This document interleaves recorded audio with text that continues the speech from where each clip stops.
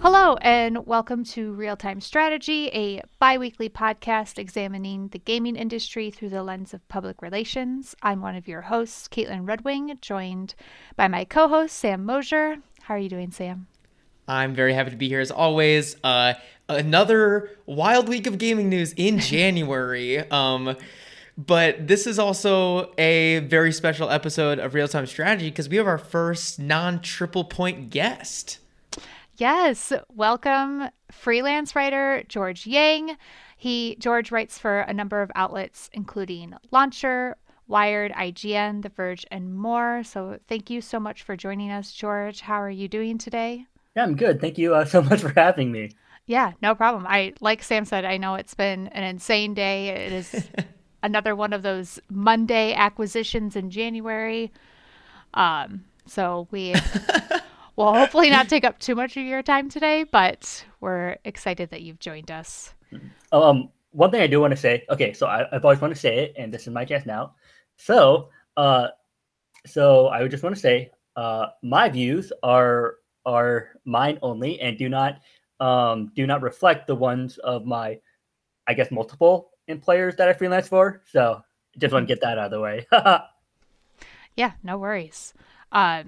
Before we dive in, we also have a quick disclaimer. It's a good segue. Triple Point works with many gaming companies that may come up on this show, including Blizzard, Pokemon Company, Gearbox, and more. Visit triplepointpr.com for our full client roster. So, George, every guest that we have on, we just kind of like to get to know them a little bit more and have a few starter questions for you. To begin, do you want to give us a little bit of a background into your journalist career and how you got into games journalism?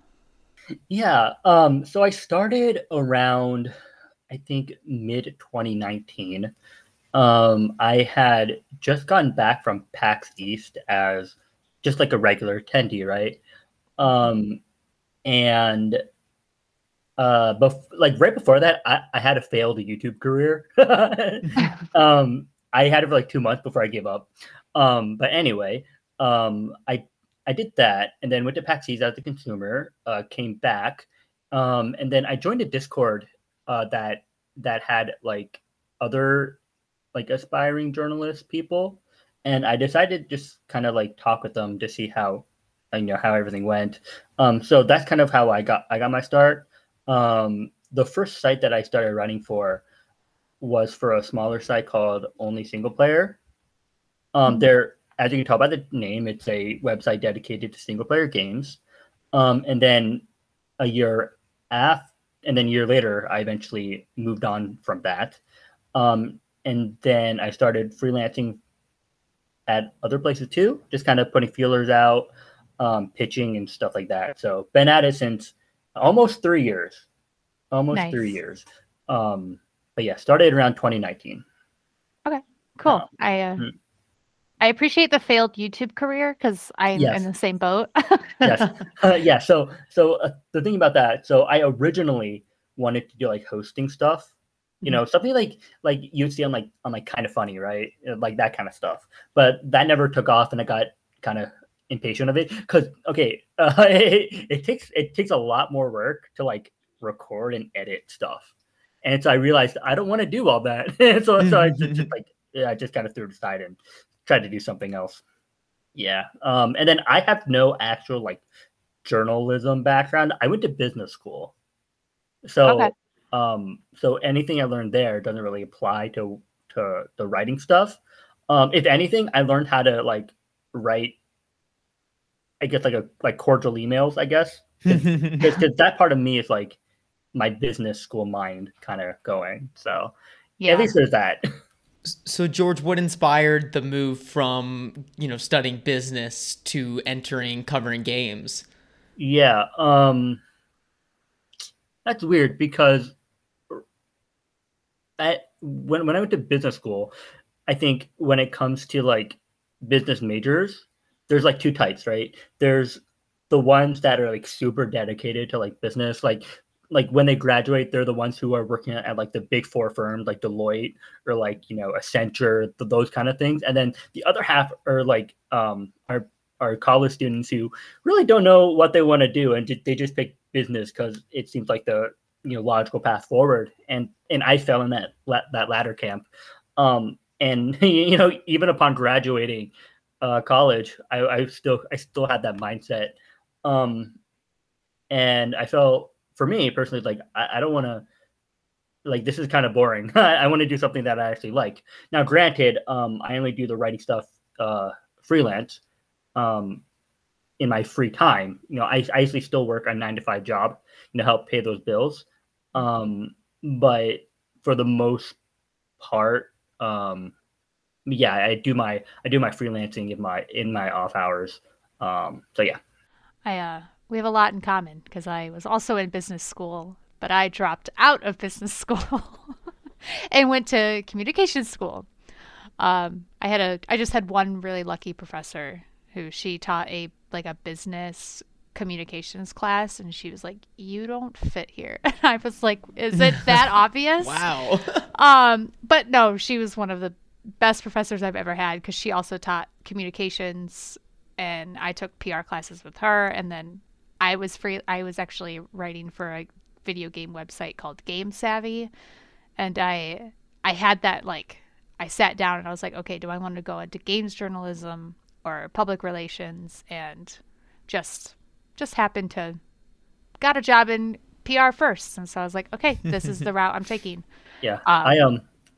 So back in 2019, around when I started this, I had actually got laid off from a job, and luckily, the place I currently work at, I got a job there shortly after.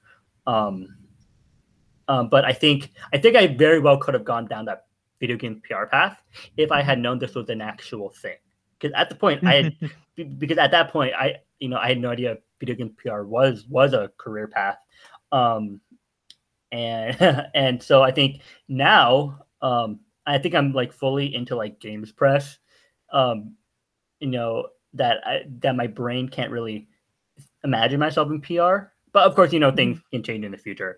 But that's kind of the path that I went down. Kind of similar to you, Caitlin. You said, do I want to do games writing or like PR? That kind of thing. Yeah. So yeah, I've talked to so many people, both on PR side and journalism side, that a lot of us we approached that fork in the road, and one went one way and one went the other way, and then a lot of people switch back and forth. It's very interesting. Well, thank you for giving us more background into how you got started. A couple other just like quick things. What video games are you playing right now, and what would you say is like your favorite video game ever? Right. Okay. So what I'm playing right now, I'm actually playing currently Horizon Forbidden West. I'm reviewing the game. Fun. But that's as far as I can say. That's of course before embargo. Other than that, I'm planning on starting Pokemon tonight. I haven't had the chance to go into that yet, so I'm pretty excited. All of the impressions that I've read is like, oh, this is the best Pokemon game in like 20 years, or whatever. But I'm super psyched to go into that. And then I guess favorite game of all time. So I'm really into like JRPGs. That's the genre that I grew up in. And if I had to pick a favorite game of all time, personally, I would pick Persona 4 Golden. That I don't know, that game came at like the right time, really resonated with me. Put hundreds of hours in that game. I love it. So, and shout out to the Vita. Yeah, I know, right? And I also love Persona 5. I know like Persona 5, like gameplay wise, presentation is much better than Persona 4 Golden, but there's this experience and sentimental value that I have with Persona 4 Golden that sometimes I kind of juggle my head. Oh, do I like Persona 4 Golden better or Persona 5 better? That kind of a problem. So, yeah. I understand that problem. That's how I feel with The Last of Us and The Last of Us 2. I love both, but it's like, The Last of Us has like that nostalgia factor of that's what really got me excited and into those kinds of games. Yeah. I'm also playing Pokemon right now, and I love it and also think it's one of the best games, best Pokemon games of the past 20 years. All that was missing was the fear of drowning Yeah, in a I heard you can Pokemon. like drown and like fall off cliffs in that game. Like, huh, Yeah. okay. I've done a lot on accident and trying to catch Pokemon. I was like, oh, I just need to get in the water just a little bit to like get Mhm. this one Pokemon. And then I drowned and I was like, you know what? It was worth it. Mhm. Turns out all you were missing was a sense of danger and imminent Yeah. death. Oh. Awesome. Well, cool. We can dive into like our first kind of topic, which is something we just kind of want to talk about is there's been like this games media, like an evolution of games media and media in general, and how it's always evolving. Just in your past 2 years, wanted to get your perspective on if you've seen a change in journalism the past couple years, and if so, where do you think journalism is kind of going in the future? Yeah. So the thing that I haven't been around for too long, Hmm. only been about 2.5 years. Um, so when I started, I didn't really have much insight to the industry or really any connections, because I worked at a really small site, right? So it was kind Yeah. of a more siloed experience. I didn't really get much access to things. Like for example, like me back in 2019, there's no way I would have gotten access to like you know pre-release Horizon Forbidden West, right? But now I do. So a lot of things can happen in 2.5 years. But what really what I can really talk about is actually how the pandemic has affected things. Hmm. In particular, um, for me, I saw a lot of sites cut back on their freelance budgets, simply because people were losing their jobs during the pandemic. Right? People were getting fired left and right, and when people don't have money, they don't buy things. So traditional ad revenue um, was not as helpful because people aren't buying stuff that sites show in their ads. Hmm. So I think as a consequence of that, a lot of different sites tried to cut down their budgets, save where they could, and there's been a few sites that shut down as well. Um, in particular, I remember US Gamer shutting down at the end of 2020.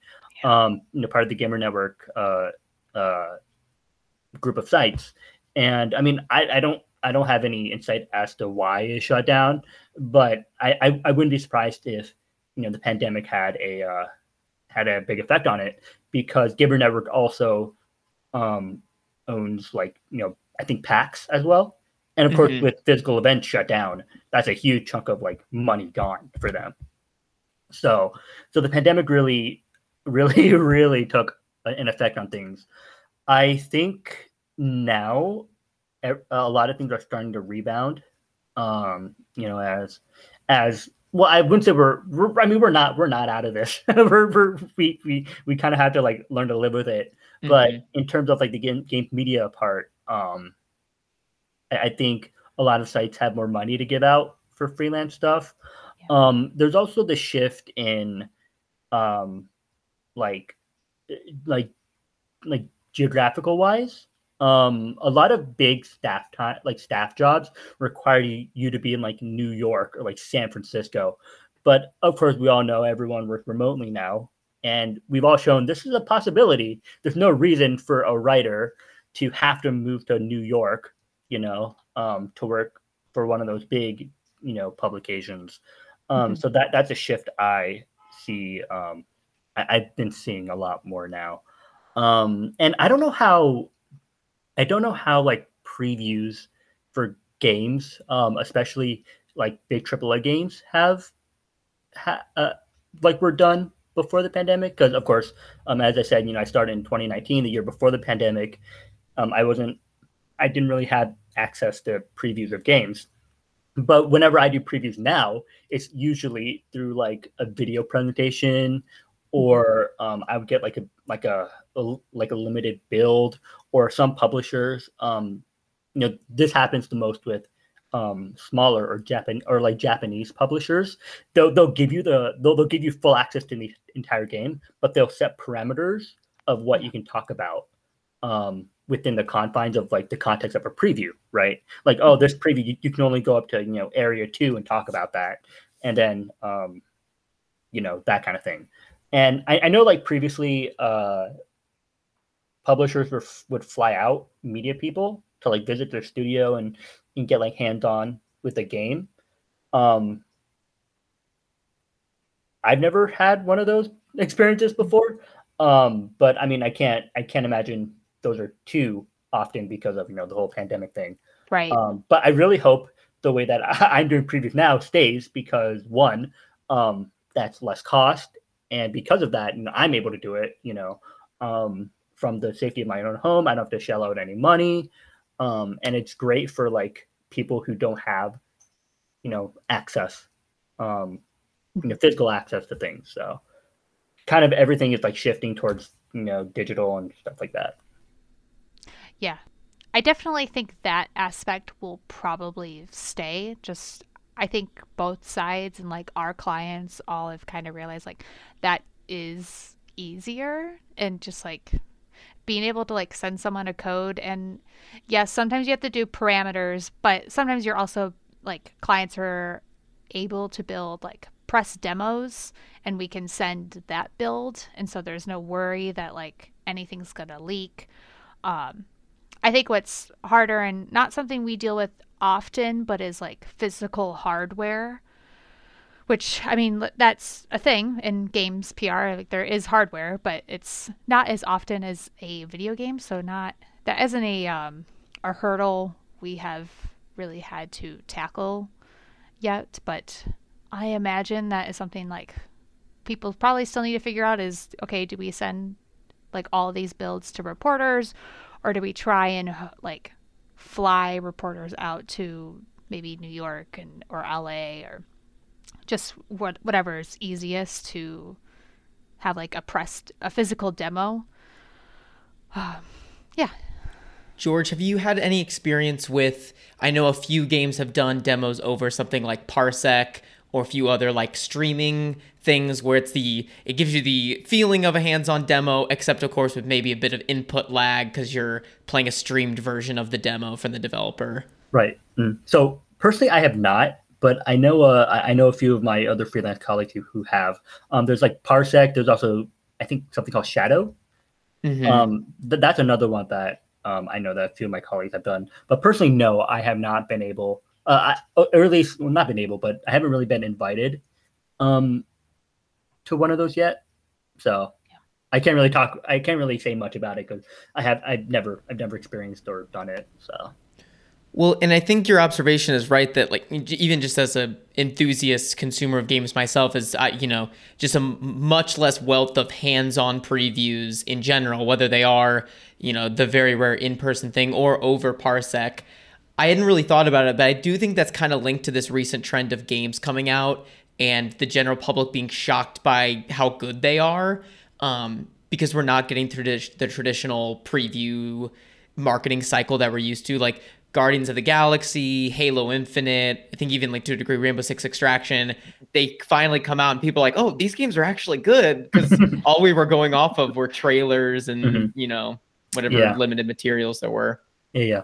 I know that when writers do the previews, and I think publishers, I think PR and publishers require this too, but they specifically either put hands-on preview or hands-off preview, right?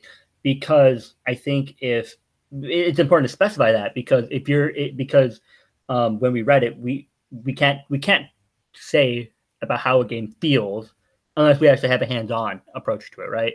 But if it's a hands-off demo, we make sure to like in press, we make sure to like we make sure to mention that, say like, hey, so we were able to get a hands-off demo, like, oh, this part of the game looks looks good, but we won't know for sure because we don't know how it feels because it wasn't a hand-on demo. So there's also that distinction. Gotcha. Lots of things that I hadn't thought about until like right this moment. So I guess we've talked about the pros and cons of remote working in the pandemic. Do you, as a freelance writer, are there any benefits that you would say a freelance writer has, or even cons? And does your writing change based on like what outlet you're writing for? Yeah, I would say the biggest benefit to being a freelancer is that you can write anywhere, right? Mm. When you write exclusively for one website, that pretty much means you're working full time there with benefits, right? Yeah. But if you're not a full time employee, then you're able to really write anywhere you want. You're not beholden to any one site. I will say though, there have been sites that I've seen that that for some odd reason they require you to like sign an exclusivity clause with them, Hmm. which in my opinion is not good because one that stifles your freelance career, and any sort of self-respecting outlet would not have you do that. Yeah. Um, Yeah, that's a yeah, red flag for yeah, sure. it's a very very big red flag, and the things that the sites who do this, um, the sites who do this often do not pay very well at all. Hmm. So you're like honestly, you're literally better off not getting the money and Hmm. just doing your work on like your own blog because at least you own it, right? Right. And a lot of these like exploitative sites, once you leave, they'll actually wipe your name from the website, so you can't like actually provide proof that you wrote it, which is why I say, the alternative to that is just to publish on your own blog, or whatever. That's that'd be a much better alternative to being exploited at a smaller site. Hmm. So just be careful with those kind of things. So again, uh being able to write at different places without the expectation that you're exclusive to one is probably the biggest benefit. I would say the biggest con is that in order to get like bigger, like more access or like bigger stories, you're going to have to do a lot of the heavy lifting yourself as a freelancer. Yeah. So personally for me, when I want to do interviews, I'm the one who reaches out to PR. I'm the one who like thinks up a story in my head and then I pitch it to different outlets. Pitching can be really, really exhausting because you're waiting for an editor to get back to you and like, oh, know whether or not they're interested in a story or not.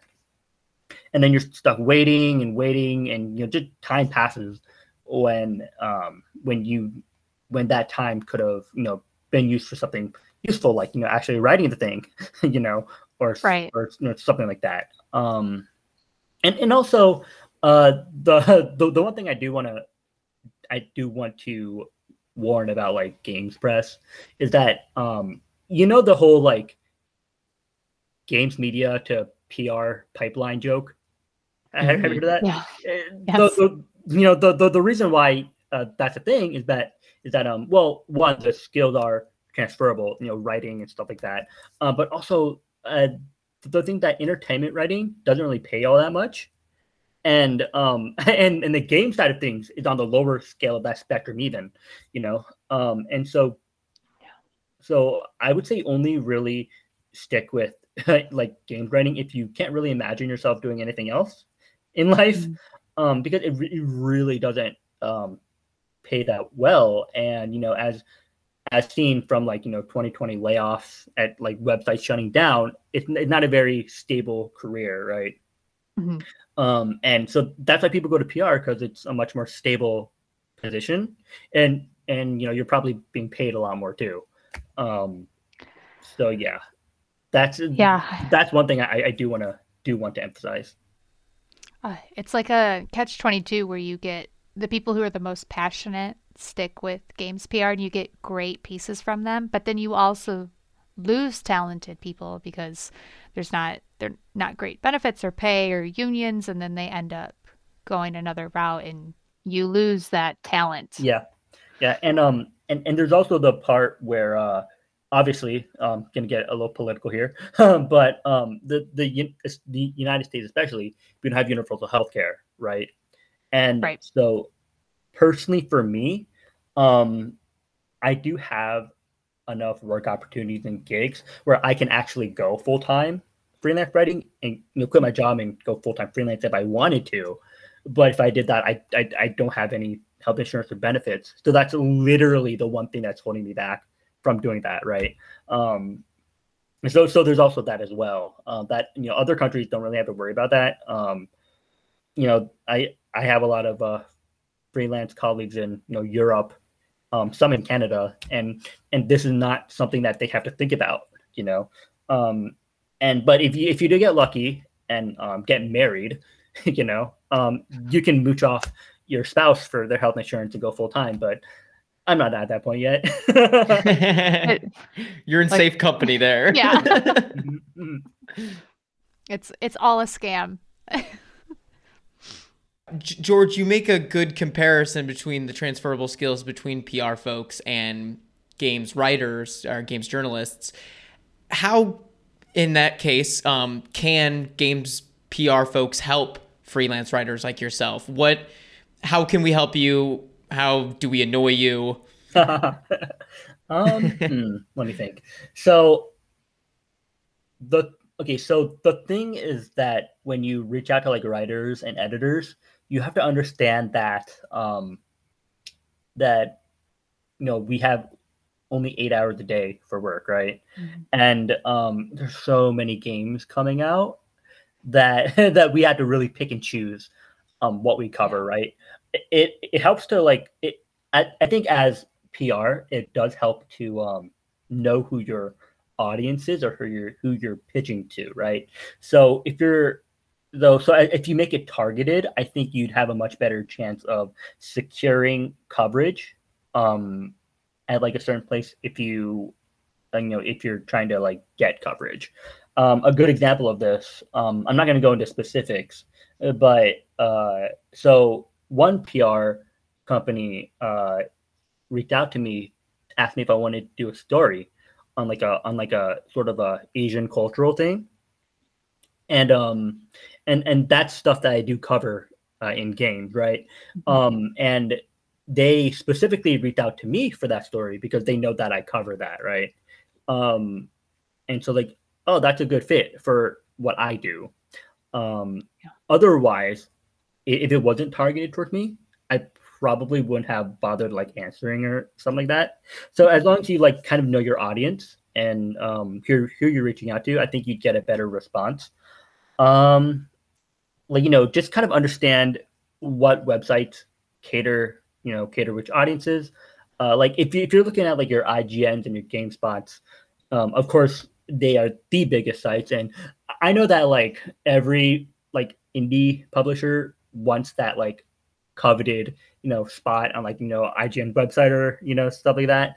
But being the biggest sites, they do primarily cover like the biggest games, like your AAAs and whatnot. So it can be difficult to get like a small time, indie developer on a spot there, unless like your indie game is the talk of the town. Like for example, like right.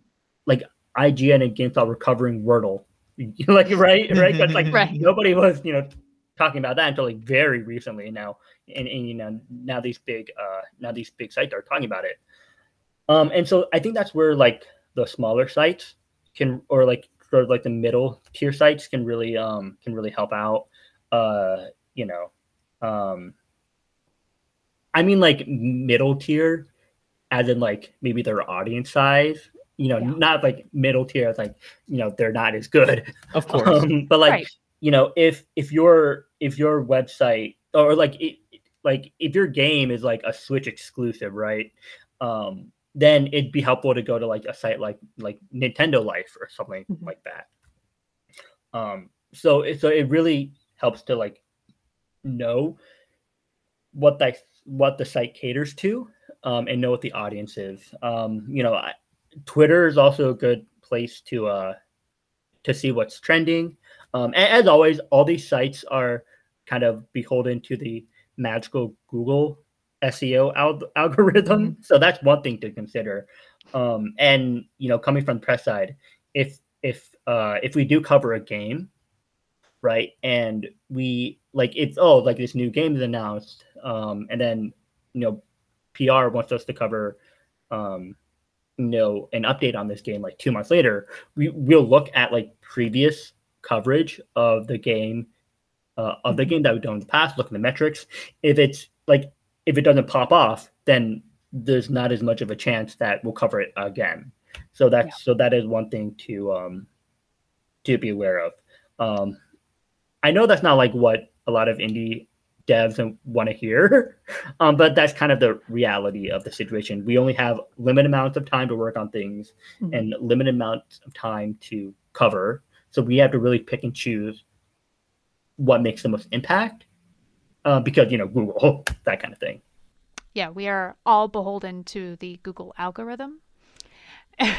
But you make excellent points, and something that we do as PR professionals is kind of like set those expectations with our clients, especially like if you have an indie developer. Like you said, everyone wants to be on IGN's like feature page, front page, but it's not always realistic. And even when I was kind of just coming up with like what we were going to talk about today, I was kind of looking into, I was like, I wonder how many PR people there are per journalist, and was actually shocked to find out this is by Muckrack, which is a platform we use yep, you're familiar. It's 6 PR people per 1 reporter. That's increased 2 times in the past decade, and I only imagine that trend will continue, just with the decentralization of media, and like you've said, like it's just with the lack of pay and benefits for a lot of people move away from it. And it's definitely something we need to keep in mind as PR professionals when we're pitching. And I think Triple Point personally does a really good job, just coming from other agencies who I may have been pushed to like send out as many pitches as I can. Now it's like I'm at a place where I think we've all kind of come to that understanding that like the more targeted your pitch is, the better. Because like you said, if you're pitching a topic to a reporter, like a games topic, and they talk about transportation, how did that get in their inbox? You're going to get blacklisted. And I don't blame them. But yeah, so I apologize if you have like a huge influx of emails. Oh yeah, I know this again. I know this isn't something that PR wants to hear, but I don't open up most of my PR emails. I really don't. Yeah. I get all of my updates through Twitter. So if you get your your clients to post it through Twitter, personally, I'd probably see it more. I probably have a chance to see it more than I would if I went through my emails, because I get a bunch of press releases every single day. Yeah. And again, the targeted approach is better, because like, oh, that would grab my attention, right, rather than just a very general press email. We should have had you on our podcast episode. We talked about Twitter, how to use it as like a great resource. Twitter's weird. It is very weird. Twitter is weird is a good way to put it. Yeah. Oh man, I was stuck on it all day after the Bungie news. Yeah, that. Oh my god. George, wild. Have you found that episode was all about gaming's kind of weird? We've picked Twitter as our social media choice, as it seems.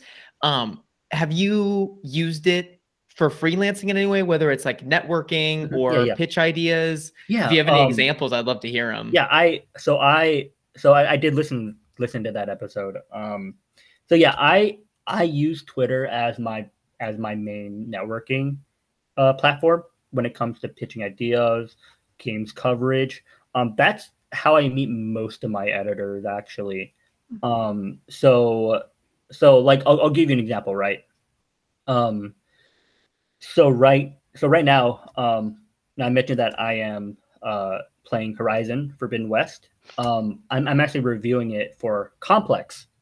You know, that big pop culture Yeah, I love website. Yeah, their I love music Complex. coverage. Yeah. Yeah. And so I actually followed one of the editors at Complex and DM'd him like, hey, I was wondering if you wanted to do like more gaming coverage. I have some ideas and I'd like to, email them to see what you think, right? And he answered me back like, hey, sure, I'd be happy to take a look. That actually started my correspondence with that editor started last year. I pitched him an idea for like an interview feature. Unfortunately, he did decline it for Complex, but it's like, okay, I mean, rejection is part of the whole job, right? So I pitched it somewhere else, got that accepted. But then I followed up with, my editor there last month, no, not last month, but a few weeks ago, but like, hey, I'd like to pitch you some reviews for, this game, and one of them was for Horizon, right? And so he decided to pick that one up, and now this is going to be my first assignment for Complex, right? So I use Twitter a lot for networking purposes, and as well as like an overall branding thing, if you get what I mean. Yeah. A good example would be like you probably know him, but Gene Park over at the Washington Post launcher, dude gets like a wild amount of engagement no matter what he tweets, right?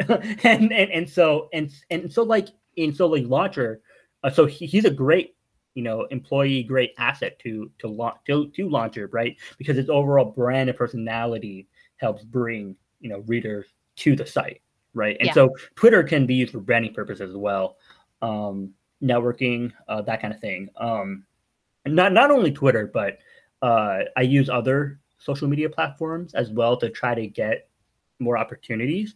So for example, for that, so one thing that happened with my last job, I learned how to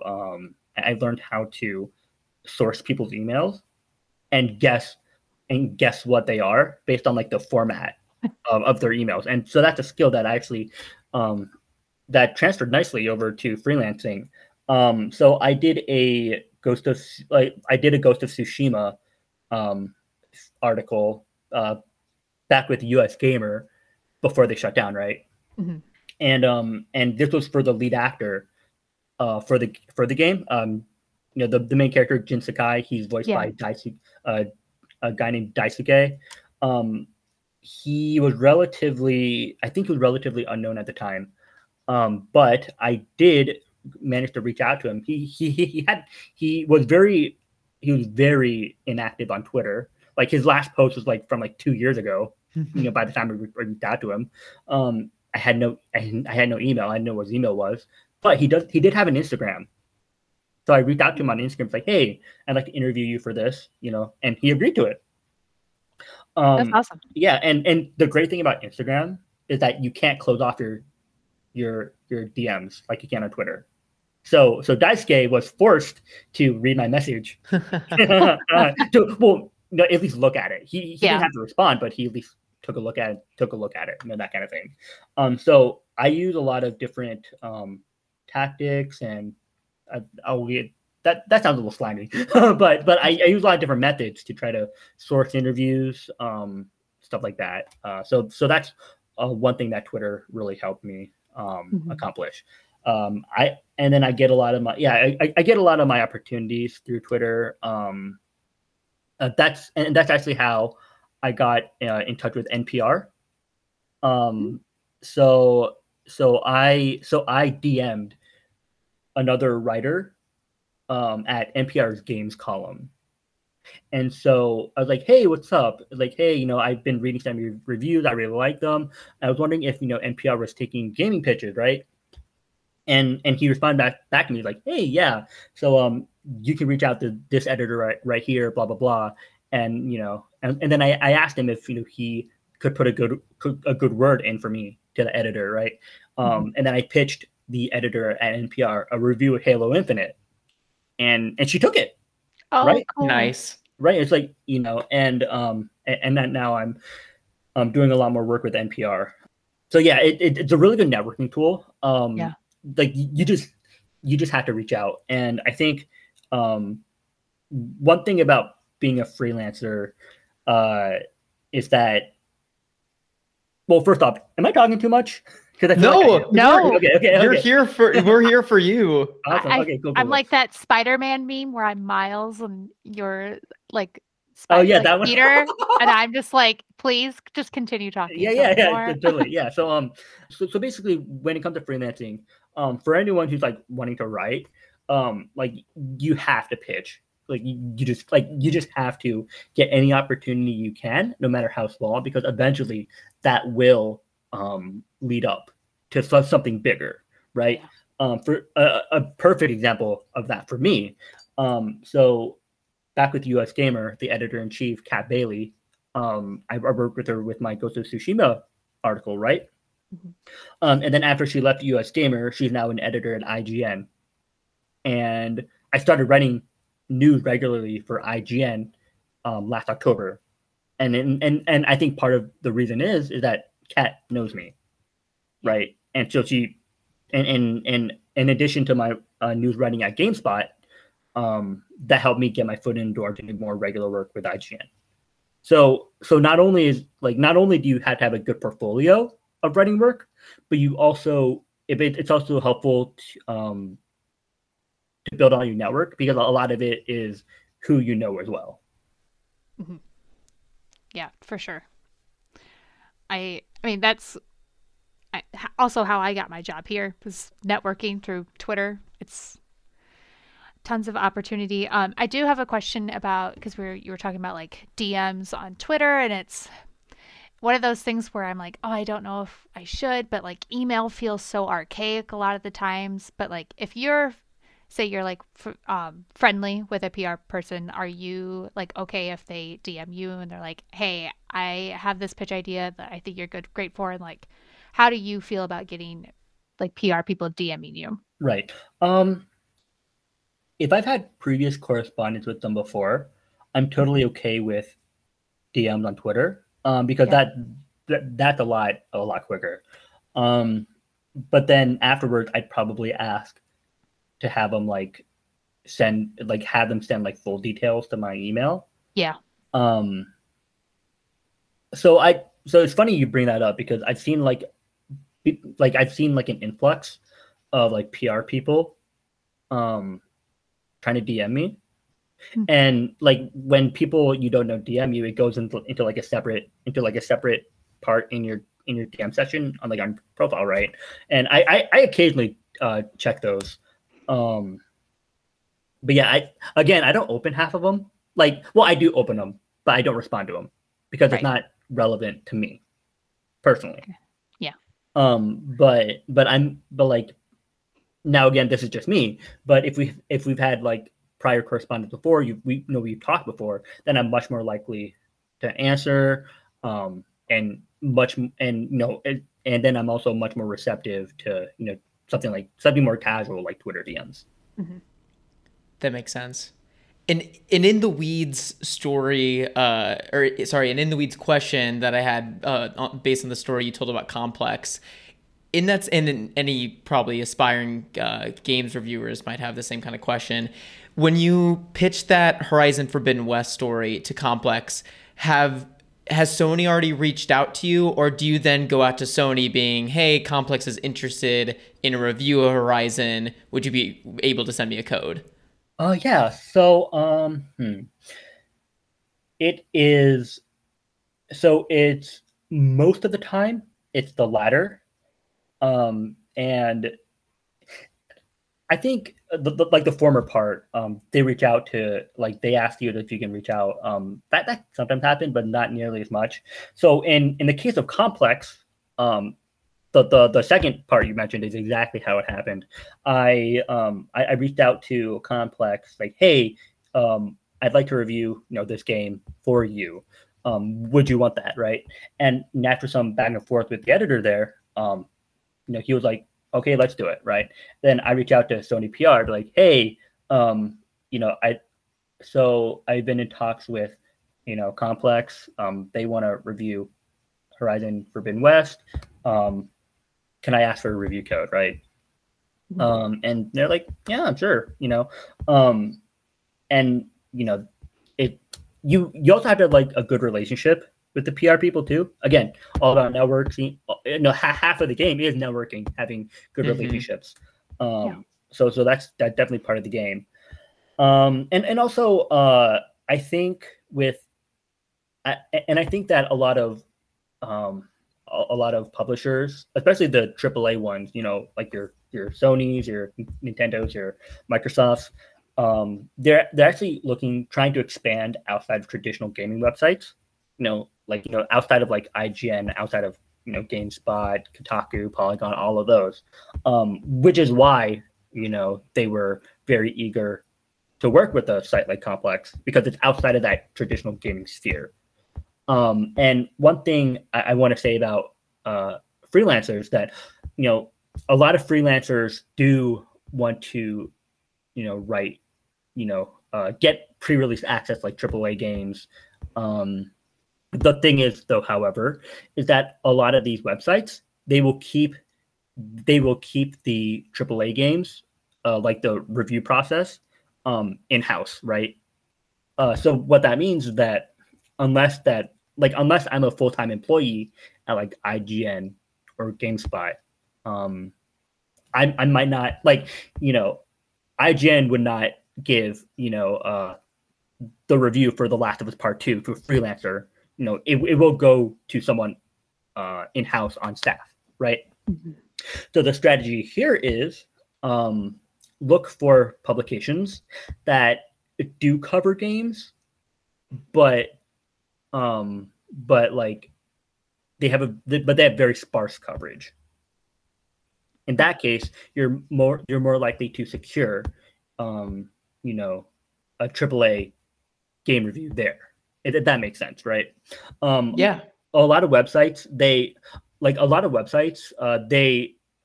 the mainstream entertainment websites, they lump tech in with gaming a lot of times, which is weird because like TV and movies have their own section, their entertainment, but games for some reason is lumped in with tech and doesn't have its own section. I think that's weird. I think gaming should have its own section, but in any case, that's why reaching out to big publications, like non-traditional ones, non-traditional gaming publication, can really help if you're really looking to score like the highest tier of access for like AAA games. And so that's exactly what I did with NPR and Complex, right? Because like I do a lot of research when it comes to like what a website would cover. And like I'm looking at their games coverage, their games column. It's very, very sparse. They'll cover, for example, they'll cover like the Sony and Bungie acquisition or something like that, like the biggest news, because that also relates to tech in like some sort of way, right? But when it comes to like dedicated games coverage, they don't really have that. And so for me, that's my chance to kind of slip in and offer that service to them.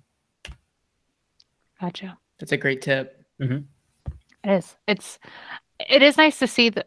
At least I feel like more and more outlets have kind of expanded their games coverage lately and have included the games column, because I'm right there with you where it always feels weird when it's lumped in with tech, and like you said, movies and TV has its own, but then video games is this giant industry that so many people just kind of forget about.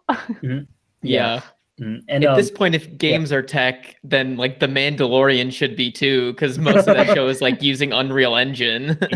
Exactly. And like I wish more mainstream websites would follow the Washington Post launcher model, right? Because Mhm. launcher is its own dedicated vertical, and Yeah. and I just wish more mainstream websites would have that, like for example, like the Hollywood Reporter, they have THR Gaming, that kind of thing. NPR has their own games column called Join the Game. So I wish that more websites would have a dedicated gaming vertical for that. Mhm. Oh, lots to digest. Guess we'll kind of wrap up here, but George, do you have any like specific questions for us as PR professionals? Yeah. So there is one that I have been curious about. So this is coming from the press side, right? So if you're rounding up like review scores of a game, Yeah. how do you break it to your client?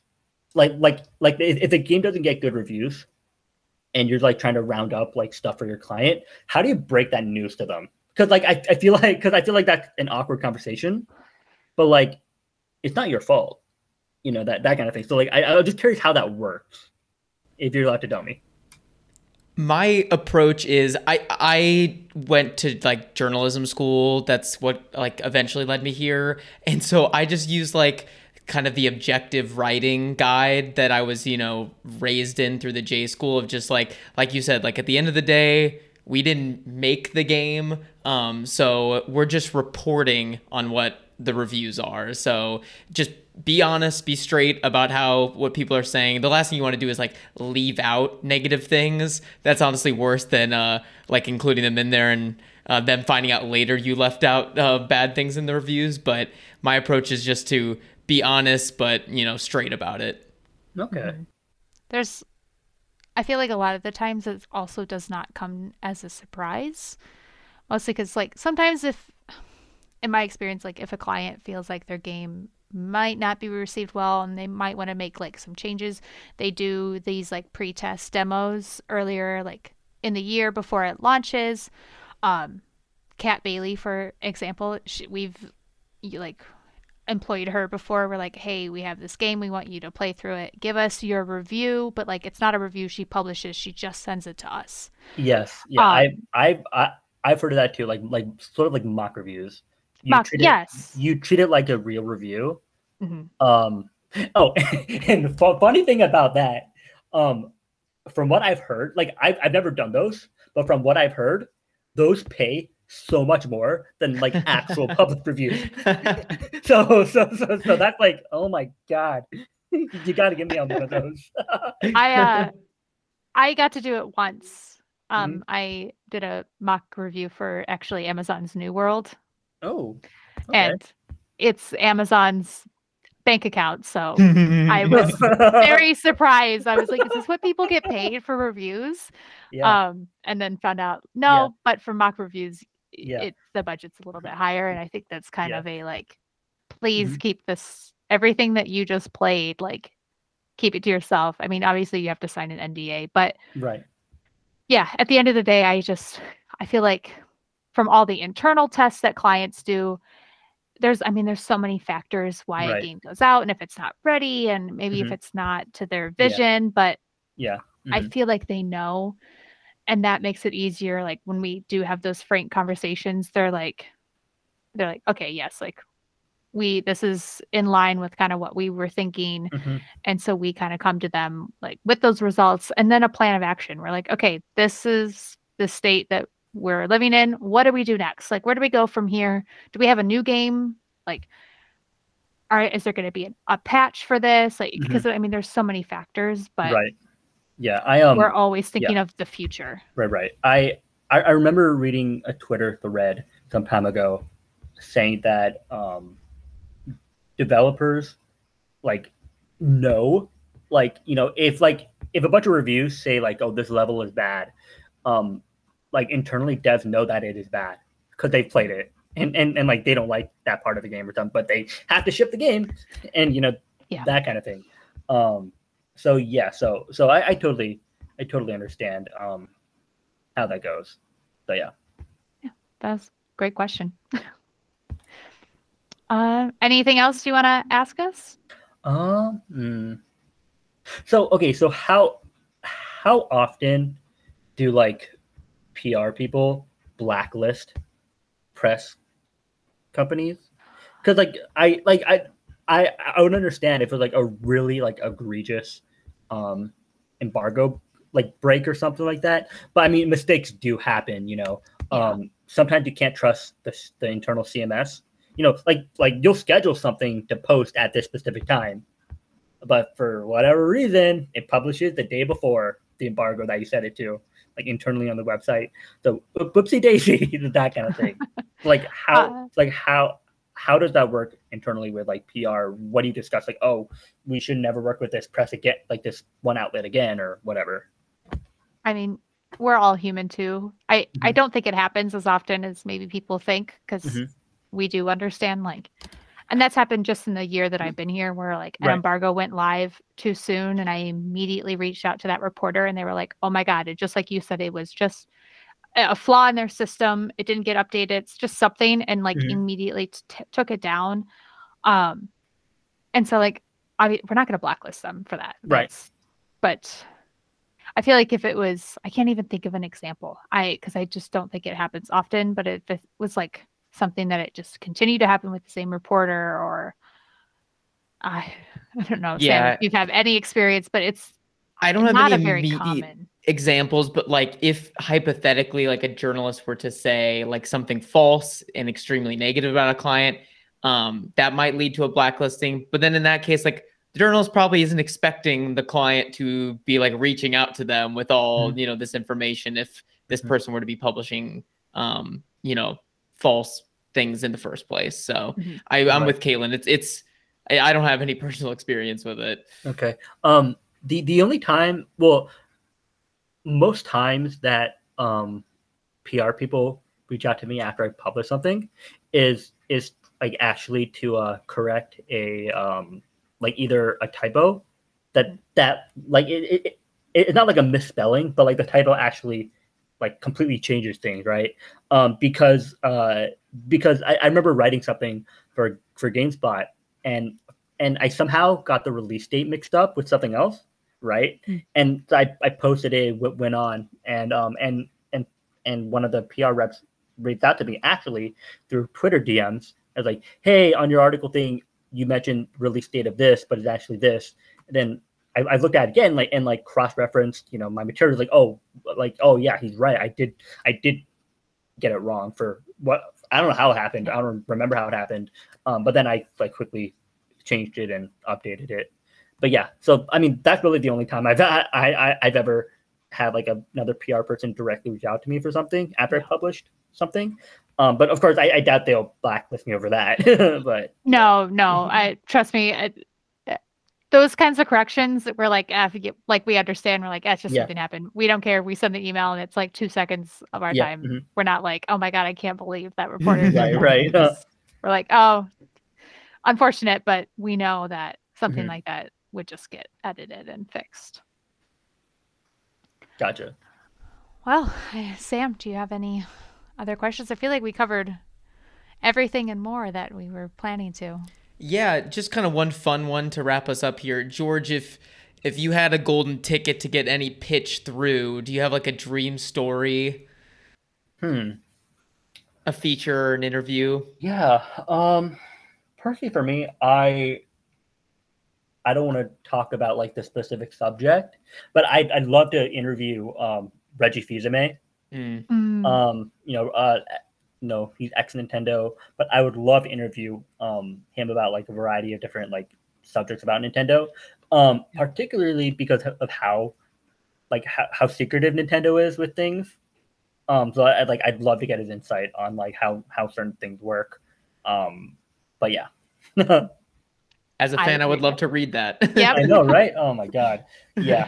So, Oh, like now I'm it's weird upset because that doesn't exist. yeah, because the whole industry is very secretive compared to like other entertainment, like entertainment, like entertainment stuff. I guess Yeah. like TV and movies is not nearly as stringent as games. For some reason, games is like everyone wants to be so secretive, protect against leaks and all that. So there's that. So I think within that context, that makes like, an interview with Reggie even more enticing. Mm-hmm. I would love that opportunity, but yeah. Well, we will manifest that for you. Yes, I have my crystals. I'll grab them. Well, thank you so much for joining us, George. Do you want to tell the audience where they can find you on social media? And yeah. So you can follow me on Twitter at Yin Yang Fui. Don't ask me how I got that name. It was something like sixth grade that like stuck. But how you spell it is YINYangFOOEY. love it. It's a unique username. I know, right? Like I'll go to like different websites and like Mhm. nobody has ever taken it. So perfect for me. I can just grab all of them. And I'll Awesome. also plug georgeyang.com. Yes. Yep. Mhm. Awesome portfolio site. Thank you. Yeah, I spent a lot of time trying to make it look pretty. Thank Yeah, it looks great. you. Great. Well, thank you again for joining us. And Yeah, no thank you problem. to our listeners for tuning in. We will see you next time. Bye. Thank you. Bye.